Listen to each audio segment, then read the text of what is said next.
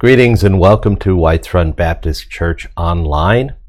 I am Pastor Eric Newcomer, and today we're going to talk about commanding preaching. We've been looking at this sermon of Peter in Acts chapter 2, and this is our third installment of taking a close look at this great sermon and this summarized sermon that we have of Peter's in Acts chapter 2. So the Holy Spirit came upon the disciples in Acts chapter 1. We saw in the beginning of Acts chapter 2, we saw what was happening there, the miraculous things. It of course attracts a crowd as they apparently go out into the streets of Jerusalem and begin to proclaim the mercies of God, it says. And Peter stands up and he begins to speak. And that's where we're going to find it today in Acts chapter 2. And we're actually going to focus in on toward the end of his sermon. And we want to look at this. We want to look at the use of imperative commands in this. You know, imperatives are commands in our speech and in our language. It is different from other moods of our verbs. Moods of verbs and primarily what we see in a narrative like this or in an exposition of things that have happened is what's called the indicative mood. That is, you are indicating what happened or what is happening. But then occasionally we move to something more commanding. It is something that is implied to the second person, in other words, to the person you are addressing, as a command. And we're going to see that here in Peter's sermon. We're going to join him right at the end as we see the crowd reacting. And what I want to focus on is the posture that Peter takes. No, not his physical, literal posture, but what is his attitude? What is his demeanor as far as his message and the importance of his message to the hearers? That's what we want to take a look at today in this sermon called Commanding Preaching. So we're going to pick this up actually at verse 36, where he has kind of a concluding statement, and then we're going to go on through verse 41. So here's what I want you to take a look at today. Peter says this as he concludes his sermon. He says, "Let all the house of Israel therefore know for certain that God has made him," that is Jesus, "both Lord and Christ, this Jesus whom you crucified." Now when they heard this, they were cut to the heart and said to Peter and the rest of the apostles, "Brothers, what shall we do?" And Peter said to them, "Repent and be baptized, every one of you, in the name of Jesus Christ, for the forgiveness of your sins, and you will receive the gift of the Holy Spirit. For the promise is for you and for your children and for all who are far off, everyone whom the Lord our God calls to himself." And with many other words he bore witness and continued to exhort them, saying, "Save yourselves from this crooked generation." So they received his word and were baptized, and there were added that day about 3,000 souls. Let's begin with a word of prayer. Father God, we thank you so much for these words. We thank you for your servant Peter. And Lord, I pray today that as we review these words together, that you would give us understanding of the importance of these things, not only for our personal benefit, Lord, and our personal knowledge of you, but also that we may be equipped to rightly handle the word and the gospel truth as we take it to the world. Lord, encourage us, strengthen us this day to understand these things and rightly apply them. We thank you, Lord, for your great grace, which has shown these things in your word. In Jesus' name, amen. Well, there we have the end of his sermon and the reaction of the people. And this fits with a pattern of Scripture, a general pattern of moving from an indicative mood, that is simply saying, oh, these are the facts, and this is what has happened, and this is who Jesus is, and this is what Jesus did, to an imperative mood, which is, therefore this is what you ought to do. And this is kind of a general trend we see in the Scriptures. We see it in the letters most profoundly. And probably the easiest one to see this in is the book of Ephesians, in which Paul lays out for the first 3 chapters who Jesus is and what he has done for us and the plan of salvation. And then very purposefully at the beginning of chapter 4, turns that discussion to what the proper response ought to be. And from that point forward, the letter is filled with these commands, with these imperatives. Let me show you visually. I'm not sure how great it'll come out, but we'll take a look here. Let me show you visually Peter's sermon here. As we go through, what we're going to see in his sermon is I have underlined in blue indicative phrases, and I have double underlined in black imperative verbs. And so here we have the end of his sermon, and you'll see he's giving lots of indicatives here. See the blue underlining as he talks about who Jesus is and what he has done and all these things. Now look, all of a sudden he switches to imperatives. He says, know for certain. And then they say, what shall we do? And he says, repent and be baptized. Save yourselves from this crooked generation. And so you see kind of a trend where the beginning of his sermon, all the way back to the beginning, is filled with imperatives, or filled with indicatives, the blue underline. But then there are a few imperatives mixed in. Take a look at this first one that we're taking a look at here. He says in verse 14, men of Judea and all who dwell in Jerusalem, let this be known to you. And that's his very first imperative. So he begins with imperatives and he ends with imperatives. He says, let this be known to you.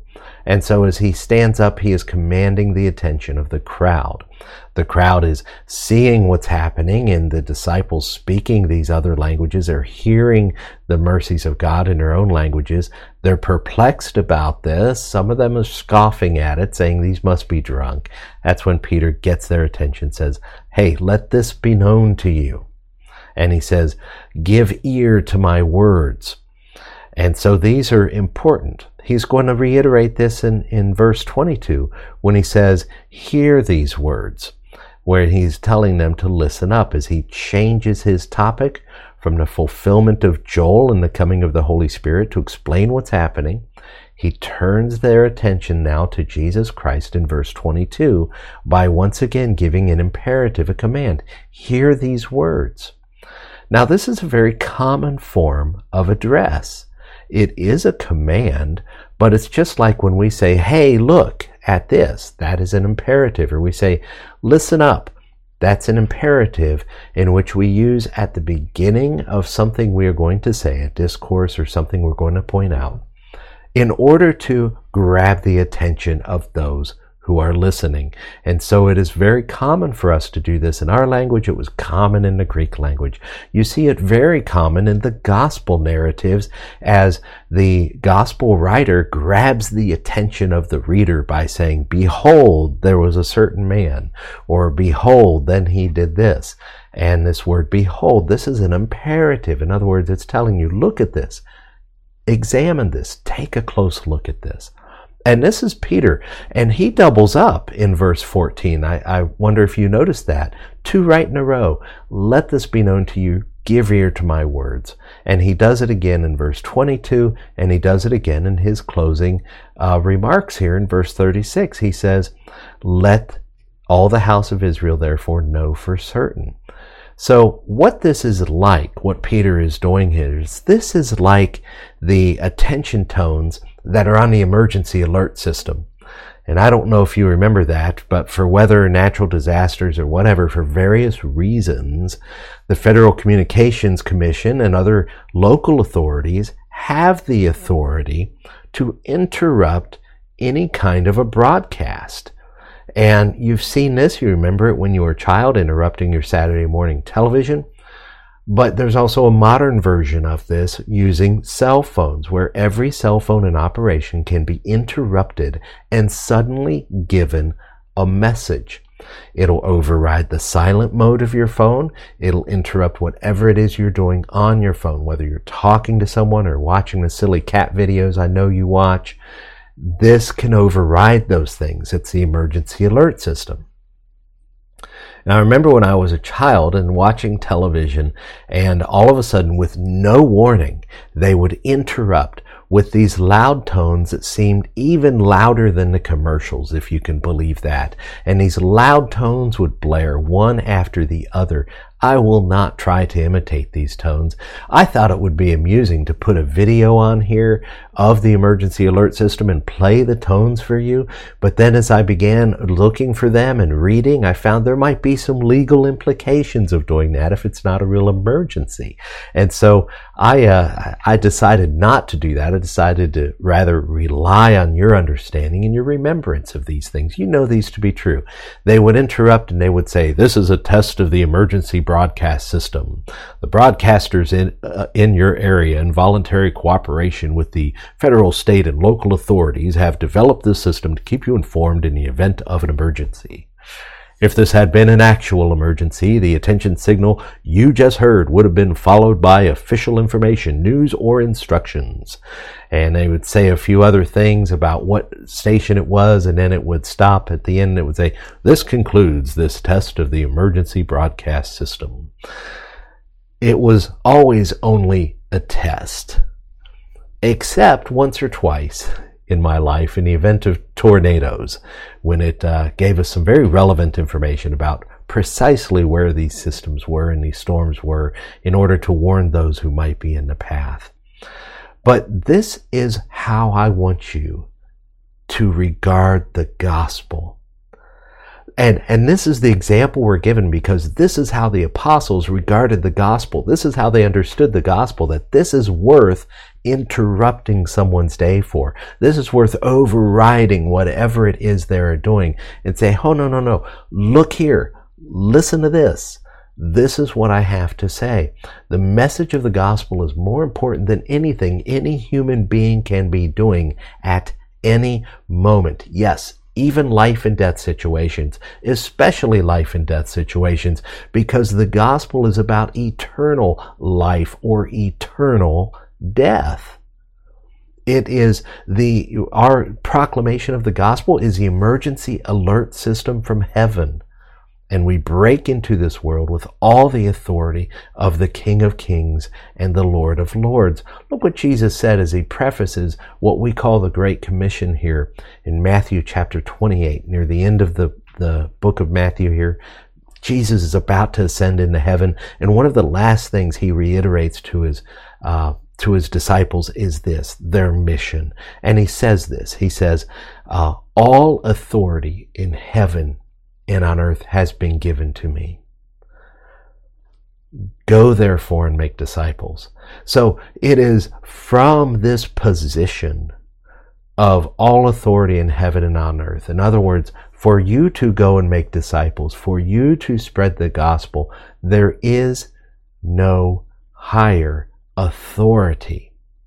You can interrupt absolutely anything going on the planet with your message of truth and salvation in Jesus Christ. See, our kingdom is not of this world. Our kingdom is above this world. Our kingdom's not of this world. It is above this world. We serve the King of Kings and the Lord of Lords. Look at what Peter concludes here in Acts 2:36. When he gets their attention again, he says, let all the house of Israel know for certain that God has made him both Lord and Christ, this Jesus whom you crucified. He's the boss, and he has sent us with his authority to go and spread this gospel truth. Now, we respect local authorities and we obey local authorities so long as it does not conflict with the prerogatives of Jesus Christ in our lives. This is tested very soon, as we're going to see in the coming chapters. These disciples right away are tested on this issue because the very same authorities that crucified Jesus Christ are going to arrest them and tell them not to preach this message anymore. And their response is going to be very simple.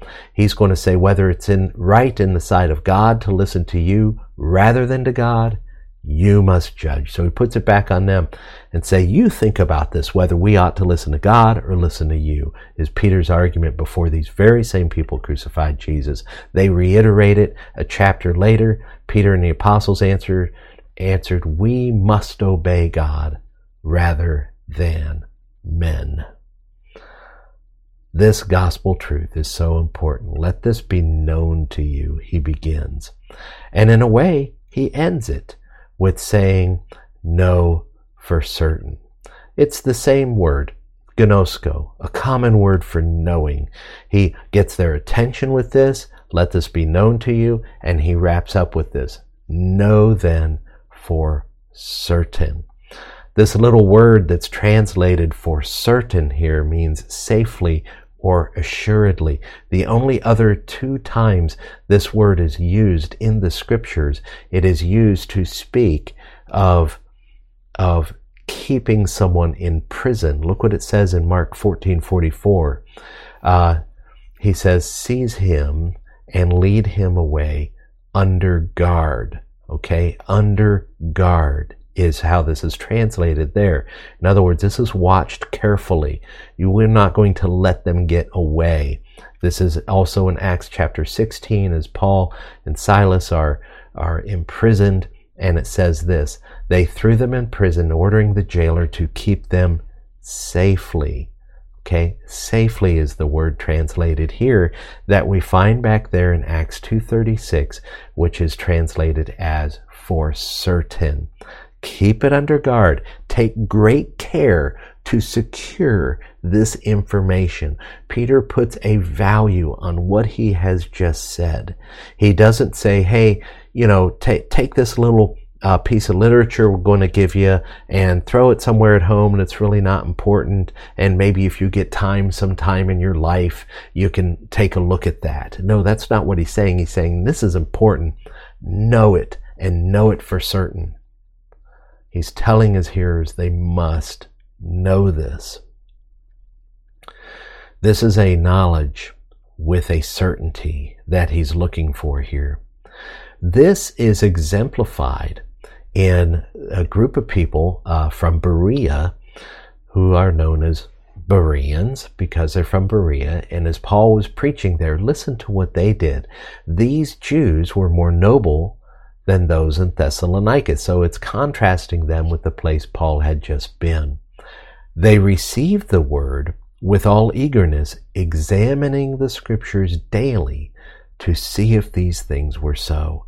These were people that were interested in knowing for certain what Paul was teaching them. They searched the scriptures to see if what he was saying was true. This is how we know for certain. Well, as Peter concludes, there's a response by the people, and I want to take a look at this because a couple more imperatives come into play here in Peter's response to these people. But let's first look at their response to what he said to this point. In 2:37 here, it says, when they heard this, they were cut to the heart and said to Peter and the apostles, brothers, what shall we do? Well, this shows us a very important truth, and it's this, that the gospel takes the whole person. The gospel involves the entirety of who we are. Our entire identity is wrapped up in this gospel. And what we see here in these words that Peter has said is if you study rhetoric and if you study speech, it's likely that you'll be introduced to 3 Greek words that will summarize what the content of an effective message should be. Let me move this up here where you can see it a little better. It is logos, pathos, and ethos. And these 3 words, what they mean in turn is logos deals with a message, deals with the information, deals with the mind. And this is seen in the verse that we studied by when they heard this. In other words, the word for hearing here is not simply one that they were passively hearing, like they received the sound. No, it is more of they listened to what he said. They received the message. And that is the logos. Then their emotions are involved. It says, when they heard this, they were cut to the heart. And this is the emotional part. And people will tell you if you are going to be an effective speaker, you are going to try to grasp the mind and the emotion and then the will of your hearer. That's the ethos, the will. And their will is captured because they say to Peter in response to what he's just told them, what shall we do? And so their whole person is affected by this. They not only understand what he's saying and receive the information, but then they have a response to that information. They're cut to the heart. Why? Because they crucified Jesus. Many of the same people there that day were likely the same people that were shouting from the crowd at Pilate, crucify him, or mocking him while he was on the cross. And here they are gathered for yet another holiday, the very next holiday in the city of Jerusalem. From all over the world, these people have come. And this guy says, you remember what happened last time we were here? This Jesus was crucified. You crucified him. But he is both Lord and Christ, and he rose from the dead. And so they have an emotional reaction to this, and it's such that they are resolved, what do we do about this? What have we done? This blood is on our hands. This is the conviction that has come to them. And this is the powerful thing about the gospel, is it grabs the entire person. Is this not what we were told by Jesus, how it ought to be? This is to be expected. Look what it says in Mark 12:30 as Jesus defines what it is to know God, what the ultimate commandment is. He says, you shall love the Lord your God with all your heart, with all your soul, with all your mind, and with all your strength.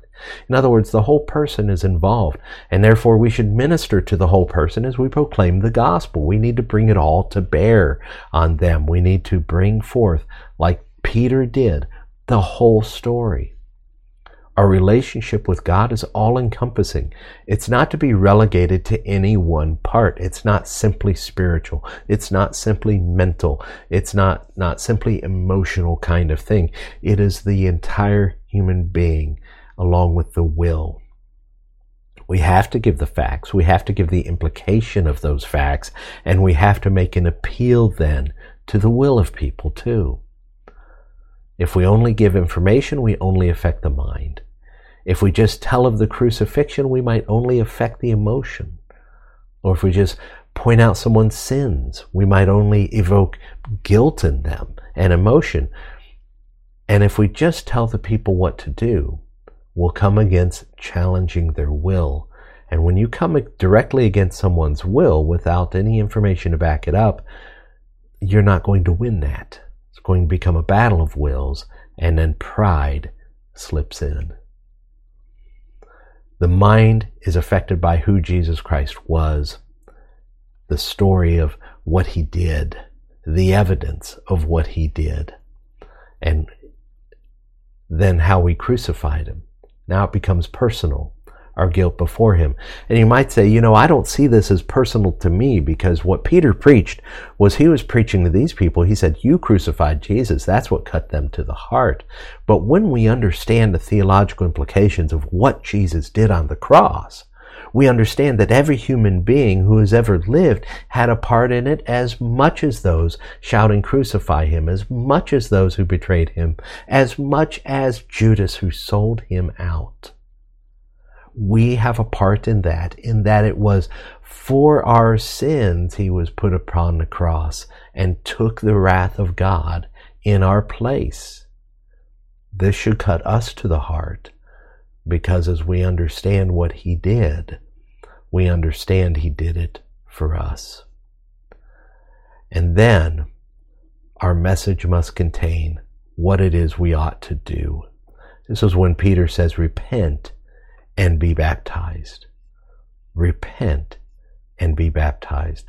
This repentance is an important word. It's a common thread in all of the gospel. It is the most important element of salvation. It's the most repeated element of salvation. I want you to think about the scene of Jesus being crucified when there was a thief there that was a couple thieves, one on either side, were railing against him, were mocking him, but one of them changed. And one of them said, you know what? We're getting what we deserve, but this guy, he didn't do anything wrong. And he asked Jesus to remember him when he entered into his kingdom. And Jesus said to him, this day you will be with me in paradise. In other words, that man was saved. And it's clear as we read the conversation, as he goes from mocking Jesus to defending Jesus, we see that this man repented. Now, he didn't have time to be baptized. He didn't have occasion to join a church. He didn't have any time for any of those other things. But you know what? Jesus said, today you'll be with me in paradise. The thief on the cross was not baptized, but he did repent. So this is important. Peter says, repent and be baptized. I want to show you how common this is said here. He says it, of course, here in verse 38.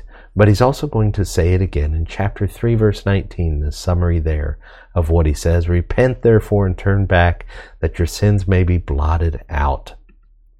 In chapter 8, verse 22, repent, therefore, of this wickedness of yours, he says to Simon Magus, who was offering to purchase the Holy Spirit. And look what Paul says as he's in Athens. He's speaking to people who don't even know anything about Judaism. He's so far removed from Jerusalem at this point, and he preaches the gospel a little differently to them because of their context. But look at the message, the same message. The times of ignorance God has overlooked, but now he commands all people everywhere to repent. He commands people to repent. This was Paul's emphasis there in that sermon. This should not be a surprise to us. This is what Jesus came preaching. Jesus came preaching just like John the Baptist did. Look at Matthew 3:2. John the Baptist, repent, for the kingdom of heaven is at hand. And Jesus comes along and he reiterates the same message. The time is fulfilled and the kingdom of God is at hand. Repent and believe the gospel. When he sends the disciples out, they went out and they proclaimed that people should repent. And this is something that comes time and time again. They had questions for Jesus. They asked him about these things. Do you think these Galileans that were killed essentially killed by Pilate, do you think these were worse sinners than anyone else? And he says, no, unless you repent, you will likewise perish. And so Jesus was proclaiming the universal necessity of repentance for all people. That I want you to imagine in your mind the very worst and horrible person that you can imagine, the most wicked sinner who did the most atrocious things against all of humanity and against God and against nature. And I want you to imagine this person in your mind, and I want you to imagine and understand that they are commanded to repent. Now I want you to imagine the most holy person you've ever met, the one who never hurt anyone, who went their lives without seeming to do any kind of harm, was always pleasant, was always someone that was to help, was always someone doing good works. Jesus would say likewise to them, repent. You see what he says here? Unless you repent, you will likewise perish, he said to those who were wondering about these other people who appeared sinful. The need for repentance is universal. This is the primary and most basic message of the gospel. It is trustworthy to say that Jesus came to save sinners. Sin was the problem. He came to solve it, and therefore repentance is the central and correct response to the gospel truth. This is a key theme in the book of Revelation. In chapters 2 and 3, you have various letters to churches, and many of them are told to repent. In chapter 16 in the book of Revelation, what marks the unbelievers, what marks those people who knew it was God bringing judgment upon the earth and still refused to repent, what marked them was this lack of repentance. They did not repent and give God glory. It says in verse 11, they cursed the God of heaven for their pain and sores. You see that? They cursed the God of heaven. Not just any God, not just God in general, but specifically the one real God, the one who rules in heaven. They cursed him and did not repent of their deeds. Repentance is the single most important element of salvation. It is the most basic response to the truth that the human being can have, and it is absolutely necessary for every human being to do it. Does repentance therefore save you? Is it an act that saves you. No, it is an act through which you are saved. In other words, repentance is the number one most important mark of true belief in the gospel. Repentance is the number one most important response to true faith in the gospel. So he says not only in verse 38 to repent, but he says repent and be baptized for the forgiveness of your sins. Now this is an interesting and very important word, this word for right here. It says, in the name of be baptized every one of you in the name of Jesus Christ for the forgiveness of your sins. In this context, the word for here does not mean to accomplish the forgiveness. In other words, it's not baptism that will accomplish this forgiveness, but it is baptism that is done on account of or on the basis of forgiveness. This verse is not teaching that baptism accomplishes salvation. If it teaches that, it is in direct contradiction to other clear statements in the Bible. Statements like, by grace you are saved through faith, and that's not of yourselves. It is not by works, lest anyone should boast. We are commanded to be baptized. Jesus commanded us in the Great Commission, go and make disciples, baptizing them. That is one of the essential elements of making a disciple. But that comes after faith. When you look up the various formulas of salvation throughout the Bible, throughout the New Testament, what you're going to find is the common element is always faith or believe. And that's what you're going to find. Faith and belief are the same word in the original language. And what you're going to find is that is a common thread. Baptism is sometimes there. Receiving the Holy Spirit is sometimes there. Sometimes there is being forgiven. Sometimes there is repentance. But always behind it all is faith. Repentance and being baptized, receiving forgiveness. These are all results of faith. Baptism is a result of salvation, not a cause of it. This is what was seen all the way back in the time of John the Baptist. He says, I baptize you for repentance. And he uses for in the same way here to say, because you have repented, I'm going to baptize you.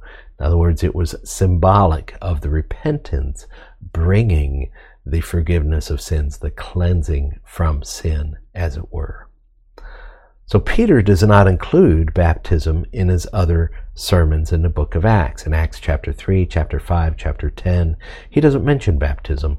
And interestingly, in Acts chapter 10, when Peter preaches to Cornelius and his family, he preaches in the house of Cornelius, his first sermon to Gentiles. When he's preaching there, the Holy Spirit comes upon those people before they were baptized. That's very important to understand, because if you try to make a formula that baptism is what brings forgiveness and salvation, then you're going to run into trouble as you run into these other texts in the book of Acts, where baptism is either absent, or it comes later, or the Holy Spirit coming is not mentioned at all, as it was with the Ethiopian eunuch. So these are very important points as you study this. What you will find is faith is the common thread. Warren Wiersbe, in his Bible exposition commentary, points out that if baptism is indeed required for salvation, then all those good people mentioned in Hebrews chapter 11, who are commended for their faith in the promises of God, all the greats like Moses and David and the prophets and all these others that have gone before, they're lost. Because baptism wasn't a practice. It's never mentioned for all of those people. And so we have to reconcile that. Clearly, what the Bible is teaching us in Hebrews 11 is that salvation is by faith. And so we see faith always results in works. This is what James says. This is in accord with what James says, that true faith will always result in some kind of a work, some kind of a sign, some kind of a visible expression of that faith is real faith. Now what we're going to see is we're going to see 4 essential elements for the salvation experience as we see them here. And we're going to see them come time and time again throughout the book of Acts. And I wanted to point these out. They are repentance, baptism, forgiveness, and the Holy Spirit. Now there's other things that happen, but these 4 things are very often seen. Sometimes the emphasis is on one over against another, but these things are always present in the conversion of a human being. You will not be converted without repenting. You will not receive forgiveness of sins if you're not really converted. You don't really believe. And we're going to see then true faith is followed by obedience and baptism. And then we're going to see every true believer receives the Holy Spirit of God. And is that not Peter's promise right here? He says here, he says, for the forgiveness of your sins, you will receive the gift of the Holy Spirit. He's confident about this. He doesn't say you might. He doesn't say if you're good enough. He doesn't say if you qualify. He's saying repent and be baptized. Because someone that repents and someone that baptizes or gets baptized is likely someone that truly believes. And anyone that truly believes is going to receive this gift of the Holy Spirit. So this is an unmistakable element of the human response to salvation that we're seeing here. And I want you to take a look here at his final imperative down here in verse 40. He says, save yourselves from this crooked generation. Well, I talked about these basic elements of salvation here. The repentance, baptism, forgiveness, Holy Spirit. But there's one unmistakable element that's absolutely essential for all believers, and that is a response. All these things are responses. To repent is a response. To get baptized is a response. Okay? To experience the forgiveness of sins comes after one believes, and to receive the Holy Spirit comes after one believes. But the unmistakable point here that Peter is making and that we see in this interaction here is that action is required by a human being in response to salvation. Action is required. All true faith will be accompanied by some kind of a work. And that's why he goes on to tell them, save yourselves from this crooked generation. In other words, there's an element of our will. There's a real element of decision here, of choice being made here. This is not an illusion. We know that salvation is something completely accomplished by God, but it is never accomplished without the response of an individual. And so this is why, as we proclaim the gospel, we can say, be saved. Save yourselves. Respond. Repent. These are the things that we can urge someone to do. And this is the commanding preaching that is demonstrated to us by Peter here. There's no reason to think that any human being is saved without their response to the gospel. So Peter goes on to encourage them for a response. Save yourselves. We must make that appeal. We must, and we can, demand a response to the gospel. What I want us to understand this day is this, that as we go and preach the gospel, we are given all authority in heaven and on earth by Jesus Christ to accomplish this task. We have not only the right, but we are commanded to make this appeal to every human being to be saved. We have the right, like the emergency broadcast system, to interrupt life as they know it and say, hey, look here. This Jesus who came was crucified for your sins. Therefore, repent and believe the gospel that you can be saved. This is the appeal that we make. This is the message of the gospel. And yes, it's foolishness to the world. We're told very clearly that it's the wisdom of God, but it's foolishness to the world. Nevertheless, We have all authority, and we have the command to go and do it. So when we do it with authority. We do it as those who have all authority to tell people what to do. We have a higher authority than their governing authorities. We have a higher authority than their parents. We have a higher authority than their schools. We have a higher authority than anything whatsoever on earth they can find to obey. God is a higher authority. Jesus Christ is the King of Kings and the Lord of Lords, and we serve this risen King, and by the same power that raised him from the dead, this same power dwells in us to enable us, to empower us to go and bring this message, to empower us ourselves to be saved. And so it is with all power and with all authority that we go and make this appeal, and we encourage people and we tell people, save yourselves from this crooked generation. And look at the response here. Those who received his word were baptized, and there were added that day about 3,000 souls. This is where the rubber meets the road in the Christian life. This is our primary purpose, is to proclaim this gospel, to continue the work of Jesus and John the Baptist, to bring the good news that salvation has come, and that salvation requires a response. So enter into eternal life. Turn from death to life. Turn from your sins to God's way of doing things, to the truth, to the one who encourages. Do you understand the power that this brings? Because this is not just an arduous task. We're not just calling someone to do something uncomfortable, to give up everything they love. We're calling people to life itself, and it is life abundant. And there is no greater fulfillment for a human being than to be united with the one true God, to be reconciled to him who created them, to come into alignment with that with which they were made to mesh, that the human being was made to come into contact with God and to relate to God.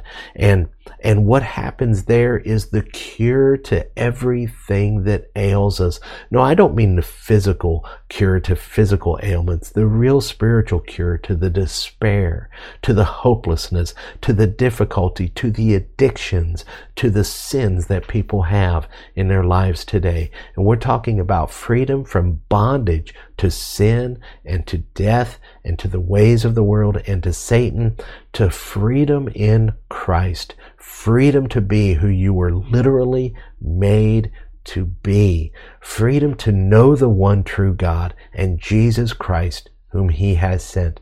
We were told that the gospel is this, and this is what Jesus quoted in a synagogue in Capernaum, that he was to proclaim liberty to the captives. Liberty to the captives. We invite people to the one true God, and we have all authority to do it. Let's pray. Father, it is my sincerest prayer that myself and my hearers here, that all of us form this great conviction of not only the urgency and the necessity of taking this message, but the authority with which we go. The authority that allows us the audacity to interrupt the life of a human being and to proclaim this truth in their hearing, and then to demand that they respond, that they repent, that they be baptized. Lord, I pray that you would give us the faith to execute this as your servant Peter did. Only let us do it to our neighbors, to our relatives and friends, to our co-workers, to the people we meet in public. Let us do it to our communities and to all those around. Lord, give us the faith to proclaim as boldly as Peter did in the early apostles this great message of salvation. Lord, let us each make sure that we have ourselves grasped hold of it. As Peter said, to know for certain that we would know for certain that indeed we stand in the salvation of Christ. I pray you would reveal that to every hearer this day. Convict their heart of the ways in which they fall short and grant them the faith to come to repentance and relation with you. Lord, I pray this day that you'll make yourself known by this proclamation of your gospel truth. In Jesus' name, amen. Well, I hope that's been enlightening to you. I hope it's been helpful to you. I want to encourage you to contact us. You can find out more about our church at whitesrun.org. You can also contact us at whitesrunbaptist@gmail.com. I hope this has been a beneficial time, and if it has, there is much, much more to go along with this. So I pray that you'll investigate these things for yourself. Search the scriptures to see if what I'm saying is true. Read the Bible over and over again and get involved with a Bible-believing church. We can help you do that. If you will contact us at whitesrunbaptist@gmail.com, we can help you find a Bible-believing church in your own area that you can get connected with, that you can begin to explore these great truths with. May God bless you. Amen.